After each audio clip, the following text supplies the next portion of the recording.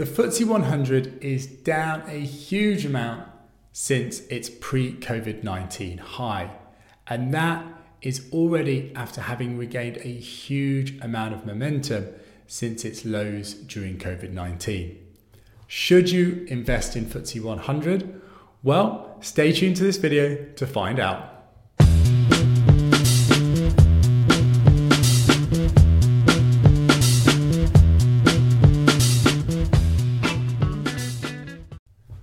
Hi guys, my name is James Corsier and welcome to the Money Paradox podcast, where we're all about helping you become financially free so you can focus on what you really want from life. Today's video is all about the FTSE 100 and whether you should invest in it. It is, as at 13th of September, still down 21% from its pre-COVID-19 high, and that's after already having increased 20% since its lows during COVID-19. So, should we invest in it? Big question, right? I'm getting this from a lot of people at the moment because they're seeing it as a bargain. And there's two main reasons why a lot of people are talking about it, thinking about it, deciding whether to invest in it. First one is it is low relative to the S&P 500 right now. The S&P 500 has already gone back to its pre-COVID-19 highs. So when you look at the two next to each other, you think the FTSE 100 is discounted. So let's address that first. Well, let's look at how these two stock markets are different. Well, for a lot of people, they initially think, well, the S&P 500 is representative of the US market and the FTSE 100 is representative of the UK market. And that is true to a small extent. There is a geographical bias. But the reality is these two stock markets are full of international companies. They make money from all over the world. So they're much more influenced by global influences rather than what's going on in those specific countries. Number two, they are the largest companies that are listed in these markets. The FTSE 100 is the top 100 listed companies. So again, a lot of the smaller companies are ones that are going to have a much stronger bias to that particular country, right? So the FTSE 250, those lower ones, or maybe the AIM market, they're going to be much more influenced by what's going on in the UK. And the same with the US with lower value listed companies. The next thing is to think about, all right, well, what actually makes up these stock markets? If you look at the US stock market, the S&P 500, it has a much higher share in technology firms.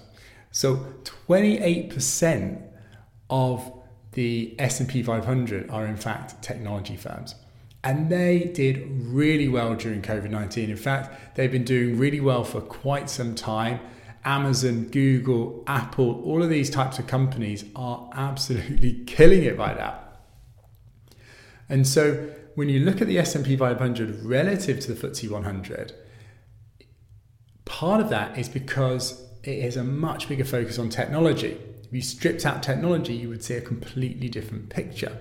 So effectively, you're kind of investing more in technology if you invest in the S&P 500 over the FTSE. So what's in the FTSE? What kind of things are there? Well, it's much more banks, okay, oil and gas, mining companies. And guys, those areas have been doing terribly recently. Banks have been pretty hit from COVID-19. Mining companies, oil and gas, the price of oil is very low at the moment. And so they have not been doing well over recent times. So again, another reason why the FTSE 100 is still pretty low. So again, it's not necessarily to do with the geographical region. It's more to do what's in those stock market indexes.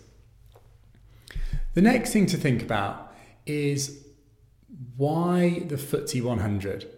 Okay, so when I hear people talking about wanting to invest in the FTSE 100, usually is British people, okay? Most people internationally don't talk about the FTSE 100 about investing in. They usually talk about a global index or a US listed index, right? So therefore, you've got to think, why are you even thinking about the FTSE 100? Well, to answer that question, let me ask you this. If you weren't British, now forgive me guys if you're not from the UK, but a lot of my viewers are, if you weren't British or lived in the UK or grew up here, would you even be thinking about investing in the FTSE 100?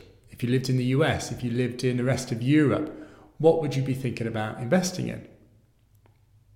Well, probably for most people, it's either investing in that particular market they're living in or investing in the global market.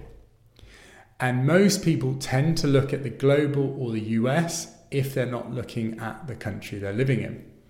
So if that's the case, do you really want to be investing in the UK? Well, maybe out of patriotism, out of support to the UK, maybe. But personally, if I'm investing, especially in a stock market, that is not my main reason. My main reason is to put my money in somewhere where I think I'm going to make money from it and in a safe way. And personally, I don't think the FTSE 100 is going to do that for me. And I'll come on to why in a little bit. So you've got to think, well, if we're not going to invest in the UK, what do we invest in? Now, personally, there's three main areas I look at: the US, China, and global stock markets. So why each of these? Number one, the US. The US is the world's leading economy, and as a result, it has a huge power that it can leverage. It's able to borrow money much more easily than any other country in the world. The world's currency is the dollar, and that has a huge benefit to it. And it is also the largest economy. So there is a lot more drive going through that economy, and that then is manifested in its companies often doing better compared to other companies. And so when you look historically, the US stock market has done way better than other stock markets on the whole. So from a historical point of view, it's done really well. So therefore you would assume going forward, it will also do well. The second one is China. Personally, I think ultimately at some point, China will become the world's leading economy and will be driving the international agenda. Now, you may have strong views on either side around that, but even if you don't know that for certain, I think you should definitely be considering it as a big risk. And that is because the GDP of China has been narrowing against the US. Up to 2016, the GDP, so GDP just basically means the value of the economy, has been widening up until 2006. But ever since 2006, it's been narrowing against the US. And so ultimately, if that keeps narrowing, it will surpass the US and become the world's leading economy. And that comes with a lot of change. And that change could cause huge problems to the US and other economies. So if you're investing just in the US or just in the UK and those changes happen, you could have some real big problems. So investing in China is really good as a protection, as a mitigation against that risk. And also, if you genuinely believe it's going to happen, you would probably do well from it because its companies are more likely to do well and to do even better than they would normally. Third, global stock market. If you don't have a view, if you're not sure what's going to do well in the future, whether it's the US, the UK, China, some other country, it's good to invest in the global economy as a whole, or the global stock market. And the best way to do that is through a fund. So when you're actually investing in the stock market, you can buy a particular stock like Apple or Amazon, or you can invest in the stock market as a whole. And you do that by what we call an index or a fund that tracks the index. So you put your money into a fund and they take that money and they invest in that stock market as a whole. Well, there are funds for the FTSE 100 or the S&P 500, but there are also funds for the global economy as a whole. And so guys, that is a great place to move into if you're unsure as to what will do well. So then think, right, well, even if you do have a view, how strong are you in that view and how confident are you? So if you think the UK is going to do better, or the FTSE 100 is going to do better than the global stock market or the US stock market, why are you so sure? Everybody has, not everybody, a lot of people have strong opinions on what they think is going to do well. But bear in mind, you're fighting against people that spend their lifetime doing this job, trying to pick what will do better than everything else. And the reality is, the vast majority of people doing this fail against the market. In fact, they do worse. Their performance is worse than the market as a whole. So if you have way less time and dedication, these people that are doing it professionally, and most of those people don't beat the stock market, why do you think you will beat the stock market? That's not to say you won't, but you've got to have a very strong reason to believe that. The other thing is, most things are priced into the stock market. So if you have a view, but everyone else shares that view, or it's also known, that knowledge is priced in. It's not just about what's happened up to now. It's also the price of something is also factors in what people think will happen in the future. So if you do have a view still and you're confident on that and you want to move forward against just investing in something more diversified like the globe as a whole, you really want to be stress testing that. And the best way to do that is to take your view and go find people that have differing views to it. Not the people who agree, but people who disagree.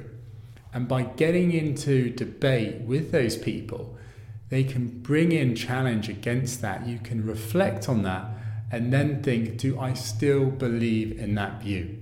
And if you still do, after other people coming in with different arguments and views, then great, you should be a lot more confident that way. But even when you get to that position, I would still recommend only investing a small proportion of your overall funds into something that is specific. Most of your money should be going into something that is diversified or moved into different areas. Because otherwise, if you take your view, say, I think technology is going to do really well, and you put all your money into that, then if it doesn't and you get a different view, then you're risking the whole amount. Lastly, I want to cover off, what is your goal? What is your outcome for investing in, say, the FTSE 100? Because you may think the FTSE 100 is undervalued and you're going to make money by putting money into it. But is it really right for what you actually need right now? The stock market is very volatile. It's a wild ride with big ups and downs. So even if in the long run it's going to go up, it may go down before it goes up. It might go down a lot. It might just go down, straight for a bit before it goes up. And if you need access to that money, say in the more medium term, then again, is it right for you? Do you really want to go on that roller coaster for really something that you need access to in a short period of time? Generally speaking, the stock market only reliably produces positive returns if you're investing in kind of 10, 15 years plus. And that's because it has such volatility. If you look historically, the stock market has produced around 10% in the S&P 500, for example. FTSE a bit lower. But even though it's gone up by on average 10% per year, you'd think, some years it's 8, other years it's 12, maybe 13, maybe 8, maybe 7. But no, we're talking plus 20, minus 20. Some years it's gone down kind of 40, 50%. So it's not a nice kind of even flow up. And so if you're looking to invest your money for a short period of time, or need to be able to access that money as you go, then you should be thinking about something different. Now, great ways to deal with that is one, taking a proportion of the amount of money that you have and keeping it in something safer like cash or bonds, so that even if stocks drop quite substantially, you've got an amount of money that's kept more stable for when you need to take it out. Or if you need to take the whole amount out in kind of a year or something, then should you really be investing it at all? The last thing you could be consider is portfolio investing. And that's where you take a number of different things and you bring them together to create a portfolio, which is basically like a basket of goods. So say you go to the shop and you're hungry, you could go and you could buy 5 loaves of bread because you like bread and you're hungry, okay? And you think bread's going to be the best thing to fill you up. Or you could go and get a whole load of different things so that when you bring it home and you've got your shopping at home, then depending on what you're feeling like each day, you've got access to it. It's kind of like that. Some days one thing will go up, other days another thing will go up. And the idea being that the things that you bring together diversify each other, they hedge each other, so that overall the portfolio should go up, but it's not too extreme. There aren't situations where everything will go down. If something goes down, you have more likely that something else within your portfolio will go up, and therefore you're not going to get such a big volatility within your portfolio. Guys, I hope you found this video helpful. If you did, please do subscribe so you get my videos each week. Let me know if you would like any other content for future videos in the comment section below. Got any questions and feedback on this? I would love to hear your views. Guys, have a great week and I'll see you soon. Bye-bye.